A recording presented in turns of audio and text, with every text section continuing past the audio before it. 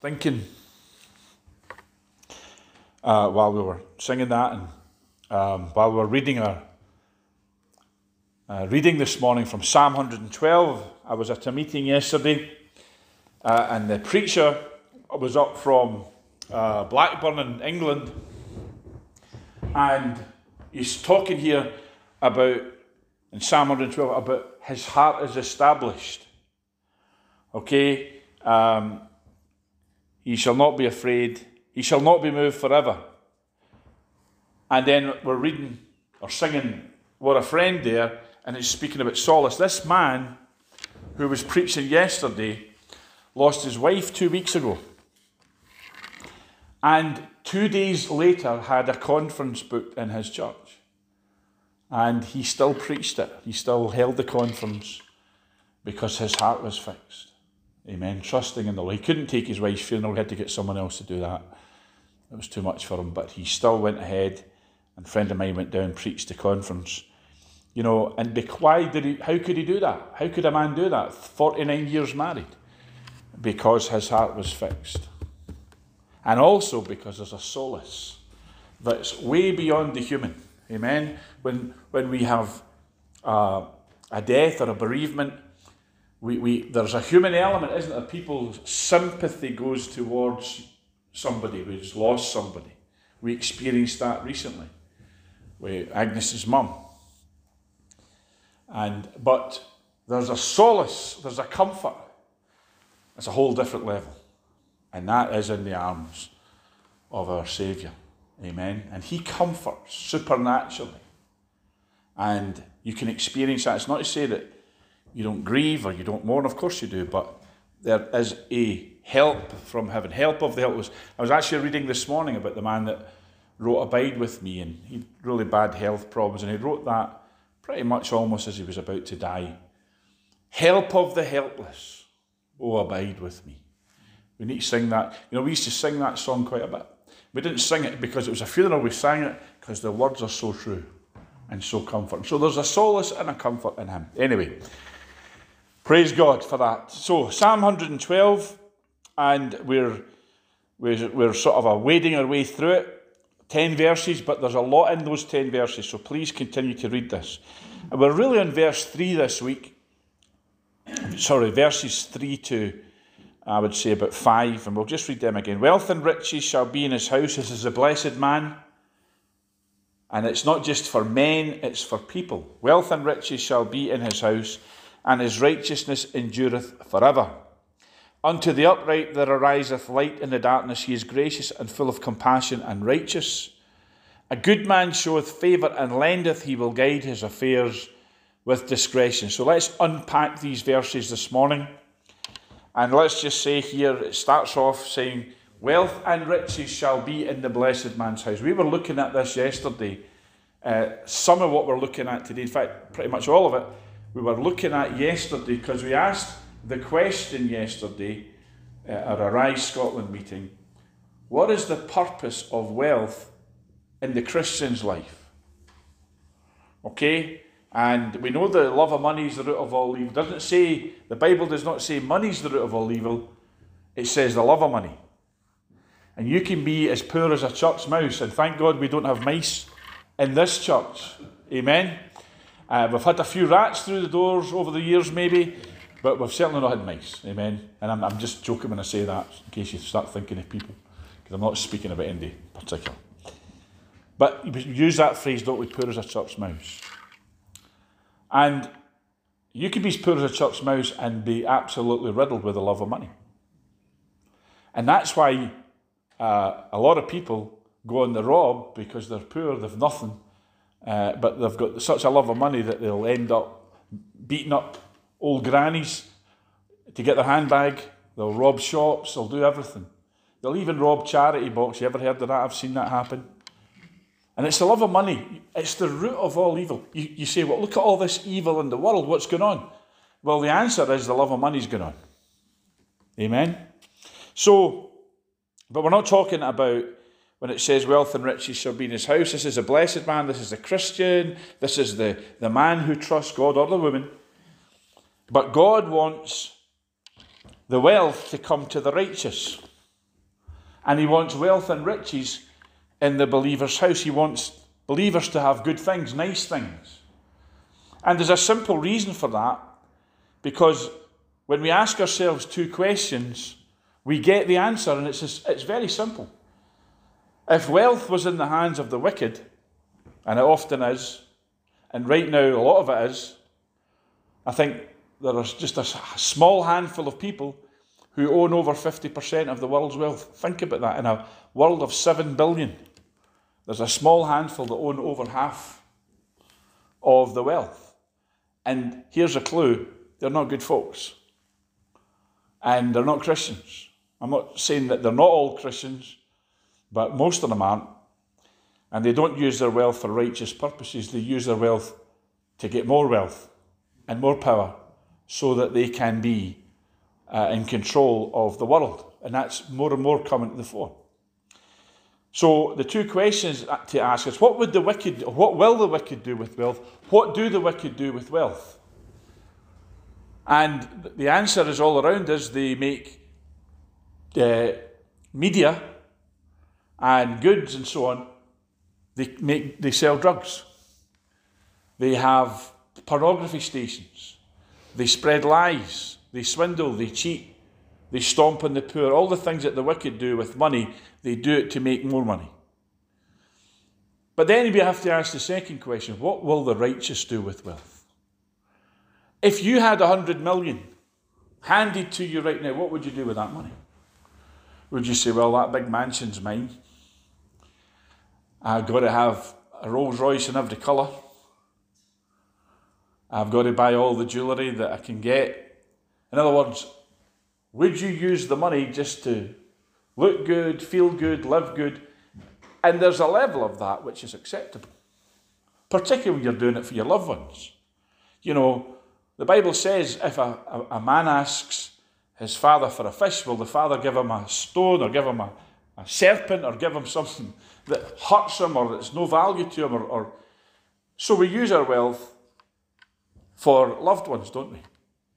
And if your heart says, well, I'd love to buy a Rolls Royce and give it to Pastor Bill, or I'd love to buy some nice cars and give them to my children and grandchildren. Of course, that's acceptable. But the righteous, really, when it comes right down to it, what will they do with wealth? And the answer is they would fund the kingdom of God, wouldn't they? And you know, if you don't like what's on those TV stations and you had the money, you could go buy them and say, we're not showing filth anymore. We're not showing programs full of sweary words anymore, and gratuitous sex, and ideas that go against God's word. Well, what we're going to do when we buy Sky Television, and what we're going to do when we buy Virgin, is we're going to put gospel programs out. And you know, say, what if people don't watch them? They won't have anything else they can watch, because we'll buy up all the stations, amen? They'll be that bored, they'll have to switch it on, and they'll hear the gospel, and they'll get saved. And that's how, see, the wicked think like that. The wicked think, you know, and you know, people mocked her for years, Mary Whitehouse. Didn't they? Oh, she's just trying to spoil people's fun, or as Hannah would say, she's a fun sucker. That's her wee phrase. When you tell Hannah off and she doesn't want to do, or you tell her to stop doing, you're just a fun sucker. And that's what people said about Mary Whitehouse, isn't it? Or she's just she's a prude. But you know, Mary Whitehouse was making a very powerful point, which is when people have the power and the money to make TV programs, if they're not Christian people, they're going to make stuff. And initially those people, because remember that we used to talk about, it's not so much a thing anymore because you can't be shocked, but they used to say, like, shock tactics, or this program will shock you, because they used to make programs to shock people, didn't they? But we're way past that now, because people aren't shocked with sin. But the point being that the wealth of the wicked will always be used to promote wickedness.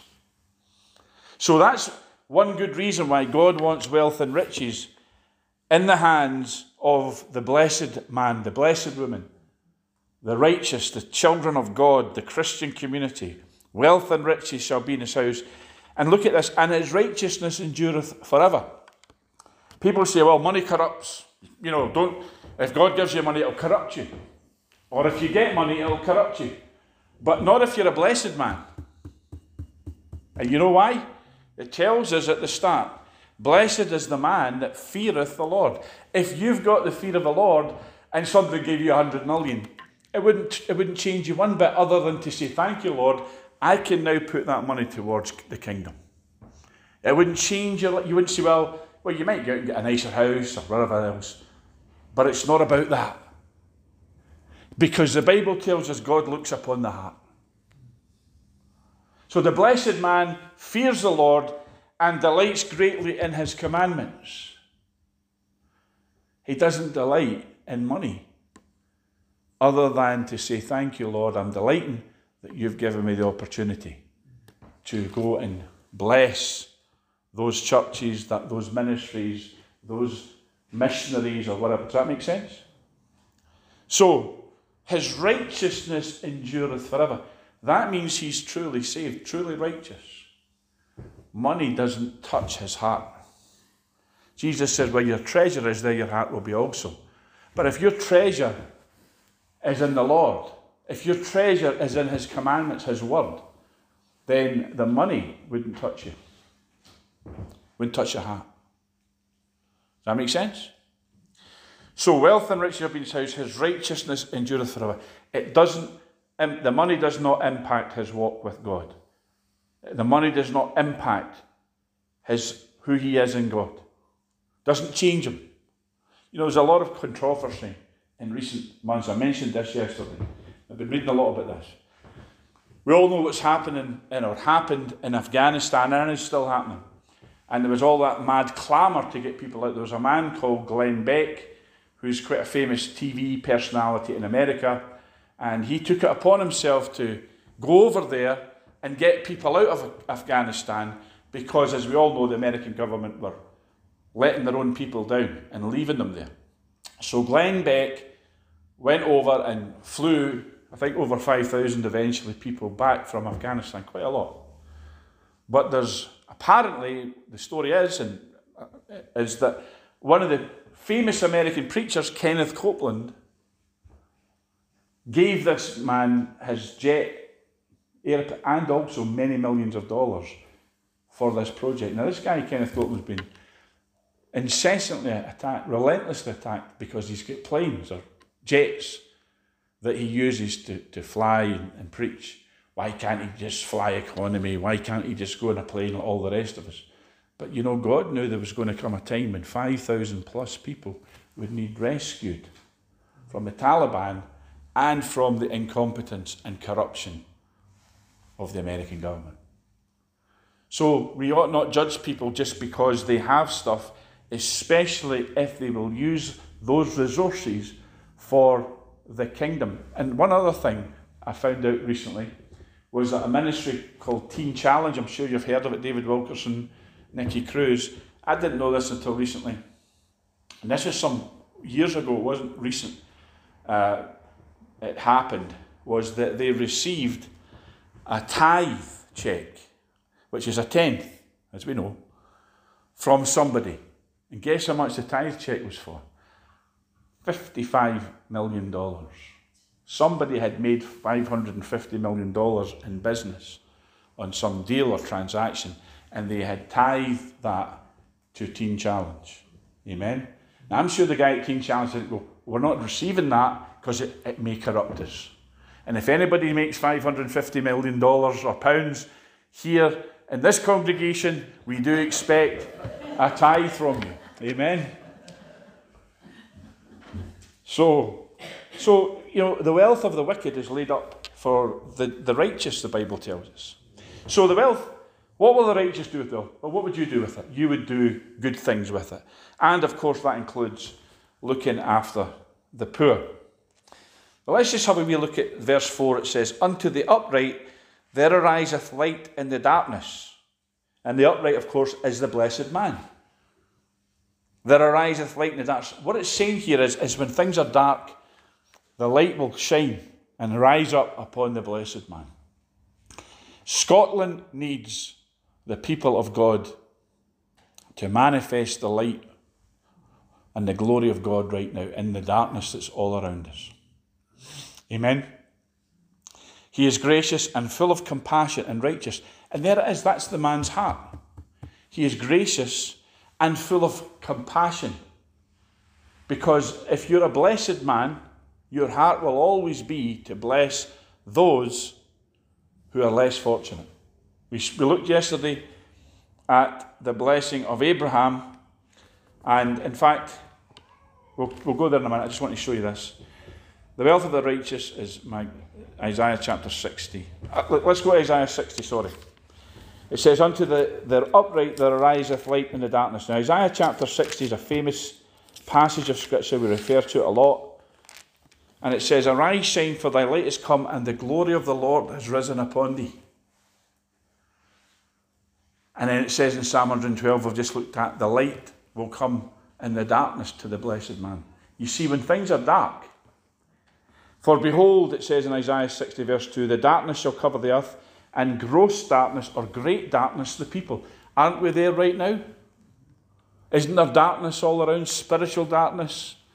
I went and picked the children up from Glasgow city centre yesterday, during the day after our meeting, and Glasgow's a dark place now. There's a lot of sinister, dark, there's that undercurrent.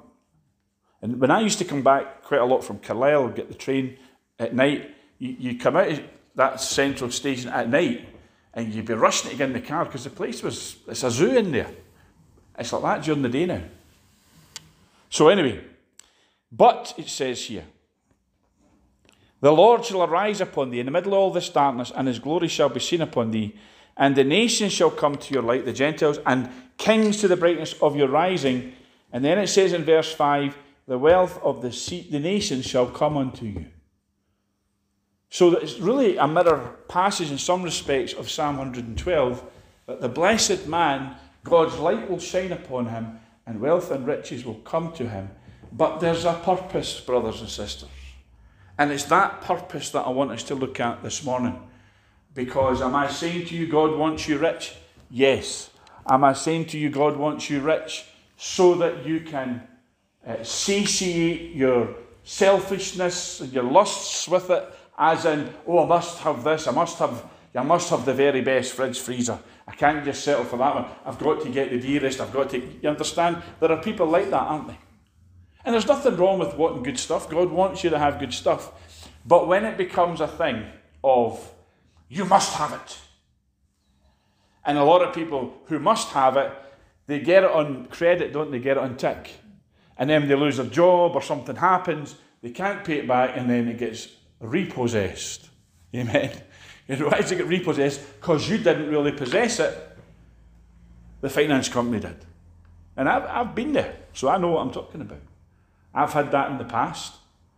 When you buy things on, I'm not saying you shouldn't buy things on credit. I'm saying when the love of money overtakes you, then, and instead of getting a something reliable, say a car that's reliable, and you've got to have the top of the range that costs 2 and 3 times as much as the car that would get you from A to B anyway. Amen? You can't just have a Timex. I bought myself a Timex this week. £30. Right? And it was nostalgia. My dad used to be UK sales manager for Timex before he became a football agent and stuff. So I've got an affection for Timex watches. And they're very reliable. But I didn't say, well, I'll tell you what, I'm just going to get a Rolex and pay £200 a month to look good with my Rolex. Amen? Anyway, you know what I'm trying to say. So, you can admire my Timex later. But it's even got an indigo thing, look. Lights up. In the dark. Praise the Lord. So, Psalm 112, verse 5. A good man showeth favour and lendeth. He will guide his affairs with discretion. A good man shows favour. In other words, a good man will lend money. He'll loan you money. Amen? And you might think, reading that, well, that sounds like a loan shark to me. But who's he lending money to? Let's look and see. Proverbs chapter 19, verse 17. I believe that that's the meaning of this verse here. You could say that when he loans, he's maybe investing in people's businesses. A wise, distribution of wealth. Maybe some person he knows that's starting a business, I'll loan you the money to help you get started in business. That's a good thing. But look at what Proverbs 19, verse 17 says. Because really what I'm saying is kingdom wealth. That's what we're talking about. Which is what the blessed man operates in. It's all about the poor. It's not about selfish consumption. Bigger houses, fancy cars, fine clothes. Those things are not wrong, but if that's the motive, that's your heart. But the blessed man has a heart for the poor. Kingdom wealth is about destroying systemic poverty. Proverbs 19, verse 17 says this. He that hath pity upon the poor. Would you say what we've read of Psalm 112? The blessed man is a man who has pity on the poor. Amen? I've known a couple of guys in my life who weren't saved. One of them got saved. But a couple of people come to mind right now, and there's been quite a few more, but that they've been very, very, had the heart towards the poor. They weren't even saved. And they kept giving. And they kept getting back. They couldn't give enough away that more and more came back. And that's not even saved people. You see, I believe God, if he looks from heaven, and when he sees somebody that has pity upon the poor, that man or that woman is blessed. Where it says, he that hath pity upon the poor lendeth unto the Lord. He that hath pity, or he who gives to the poor, and that which he hath given will he pay him again. And I want to say this to you. You can't give £100, £10 or whatever to a poor man and God will just give you that back. God is a multiplier, isn't he? And that's why, and I've seen it in people's lives, that if they give to the poor, God multiplies back to them. And I tell you, and I've seen it with my own eyes, you don't even have to be saved. This is a spiritual law. But oh boy, if you're saved and walking this, because you're a blessed man. And you don't do it to get. It's not manipulative. Oh Lord, look, I gave that woman £100. I'm expecting a return. No, he that has pity upon the poor. That's your motive. You cannot bear to see somebody poor. And so you give. And a lot of the time, secretly and covertly, because you're not trying to get you're not trying to get recognition. You're not trying to get people to talk about you and say, look how generous they were. Because it's all a heart thing. So when it says over here in Psalm 112, a good man shows favour and lendeth, I believe he's talking here, he lends to the Lord because he has pity. He's full of compassion, it says, and gracious. I'm talking today about the heart that God wants all of us to have. And it's not a mechanical thing, well, I'll start giving it to the poor because then that means God will give me money. I think if you do give to the poor with that motive, he will give you money because God wants to bless the poor. But it's not, it would rather you just did it because you'd pay. Does that make sense? We're not trying to manipulate God or use leverage. We're simply saying, Lord, give us a heart for poor folks. And you might say, and it's true in a lot of ways, that a lot of poor people are not really poor because a lot of people on benefits and all that, we looked at that yesterday, or junkies and people like that. I don't like using that term, but to make you understand what I mean. Drug addicts and other addicts. You might get into their house and they're poor, supposedly, but they've got a bigger telly than you. And they've got all the designer gear. And we know that there are con artists, we know that there are people out in the streets begging, so-called. They're sitting there with the latest trainers and it's a job to them. I remember the big issue, finding out that these guys could make 30 quid, or £15 it was, because they used to sell the Big Issue, I think, £1 or something, and they got half of it. And some places, depending where you could sell it, you could sell 30 issues of the Big Issue in 10 minutes. So you could make 15 quid every 10 minutes. And they actually had to stop some people from selling it, going back and getting it, several times a day, because they were making fortunes. So you can have the con side of this. But it's not our heart to say, well, they might be trying to con me out of money here. When you know you're being conned, and you have to be led by the Lord in the matter. But we should be looking to be people who find genuine poverty. Genuine, and it is there. And the other side of it is this, is even those people that have got the big 60-inch TVs in their room, their living room, but they're on benefits, and you say, well, how can they really be poor and so on? They're poor spiritually because they don't know the Lord. Poverty isn't just financial, folks. And, Ray uses a phrase quite a lot about our childhood days, poor but happy. And, there's that side of it too, where you might not have had much, but you had the Lord, you had happiness, you had, as Ray was speaking about earlier on, neighbours that cared and that were a support to each other. So poverty isn't always just about money. Amen? It can be a lack of a whole bunch of other things, including health. But God loves the poor. And blessed are the poor in spirit, for theirs is the kingdom of heaven. And how will God bring the kingdom of heaven to poor folks?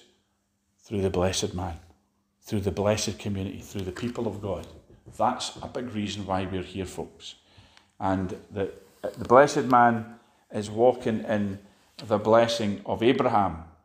And let's just very quickly, we'll look at this, we'll close with this. Let's go over to Genesis chapter 12. We looked at this yesterday. This is so vital, though, that we should be looking at this a lot more. We do look at the blessing of Abraham a great deal. It's a major part of what we're about as Christians, because Jesus became a curse to get the blessing of Abraham upon us. Genesis chapter 12 says, the Lord had said to Abram, get thee out of your country, from your kindred, from your family, from your father's house, unto a land that I will show thee. And watch this. And I will make of thee a great nation, and I will bless thee. And blessing in the Bible, and especially in the Old Testament, didn't mean a pat on the head and I hope things go well for you. It meant to empower, to prosper financially. Or in other words, it meant I will bless you, it meant I will make you rich. And make your name great, and you shall be a blessing. Now watch that. And that's the key thing of all of this, when we look at the blessed man. Blessed is the man. Wealth and riches shall be in his house. If we leave it there, we just think, oh, well, it's great to be blessed because God makes you rich. But there's a reason for it, brothers and sisters. And that reason, and thank God we're in a church, quite frankly, that since I was here as pastor, and I know long before, has always been about blessing others. And fundraising for poor folks. The Lodging House Mission being one. And then recently Davey did the sponsor thing for the City Mission. So we have, thank God, we've got folks in here with that heart. But look what it says. You shall be a blessing, Abraham. Wasn't blessed just for his own selfish reasons. He was blessed to be a blessing. Amen? So we want to be blessed, we want wealth and riches, but so that we can give to others. And then he says, and I will bless them that bless thee, and curse him that curseth thee. And in thee shall all families of the earth be blessed. Every family in the earth was to be blessed through the blessing of Abraham, and that blessing comes on every believer in Christ. So we're here for a purpose, and that purpose is, if we can find some folks that have needs, we meet those needs. If you can find some poor folks that genuinely need it, you bless them. Amen? And God promises, I'll pay you back. And he won't just give you the money back, I believe he'll multiply it back. Given it shall be given unto you, said Jesus. Good measure, pressed down, shaken together, running over. You'll get back. So you give that amount, and that amount will come back to you. Amen? So you can give more. Because we're supposed to be conduits of God's blessing. And then finally, Genesis chapter 22, because this isn't just something that's a personal, individual thing. This is meant to impact the nations, brothers and sisters. You know, we were a sending nation here in Scotland, here in Britain. We sent missionaries all over the world. We didn't just send folks with Bibles, we sent resources, didn't we? You know, David Livingstone from Blantyre, David's hometown. David Livingstone went over there, and he was part of that wave, that movement of people that went to what we call the third world. And they didn't just take Bibles and try to get folks saved. They took enterprise, they took resources, they built schools, they built hospitals. Why? Because we understood as a nation we had a responsibility. That with all that wealth that we had, all that influence, all of those resources we had, particularly under Queen Victoria and the Empire, when it was at its zenith in those days, we had a responsibility to bless the nations of the earth. And, you know, we've had people here, we've had people pastor churches here, and they said, from Africa I'm talking about, and they said, we're here today because you blessed us in the past. You brought those things to us. They brought the gospel to us. We didn't have what you had, but you brought it to us, and we're here to repay that debt. Amen? And you go and speak to some of the folks in the African Caribbean Christian Fellowship this afternoon, they'll tell you that, because I know I've heard them saying stuff like that. And here it says, Genesis 22.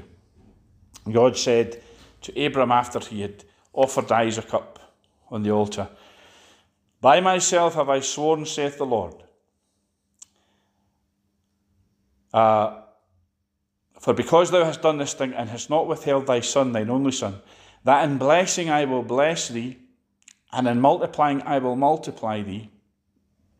I will multiply thy seed as the stars of the heaven, and as the sand which is upon the seashore. And thy seed shall possess the gate of his enemies." But look at this. "And in thy seed shall all the nations of the earth be blessed, because thou hast obeyed my voice." It's a national thing. The families of the earth be blessed. The nations of the earth be blessed. Why? Because you're blessed to bless them. Abraham was blessed to be a blessing to every family, every nation. And you and I are Abraham's seed and heirs according to the promise, which means we inherit his blessings, but we also inherit that responsibility. You see, Psalm 112, we'll close with this, when it says the blessed man, it's not just saying, oh, the blessed man is going to have Rolls Royces, Rolexes, big house, big mansions, fine clothes, designer gear, and eat all the good stuff. It's not about that. You're blessed. You can have all that if your heart is pure. But you're blessed to bless others. Less fortunate. Bless the poor. Look after people who can't look after themselves in particular. And God will keep blessing you so you can do more and more of it. Isn't it wonderful to be a blessed man or woman in the earth, doing God's purpose, his kingdom purpose, which is to destroy systemic poverty.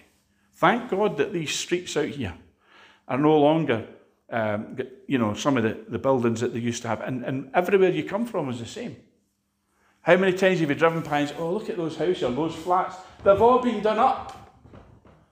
They used to be slums. We were talking about that yesterday. Don't even remember where it was. It was up at St George's Cross. There was flats there that were minging. They've all been done up. Why? Because they've come out of that. And God wants you and I to be his vessels to lift people out of poverty and darkness. Amen. The Lord bless you, folks.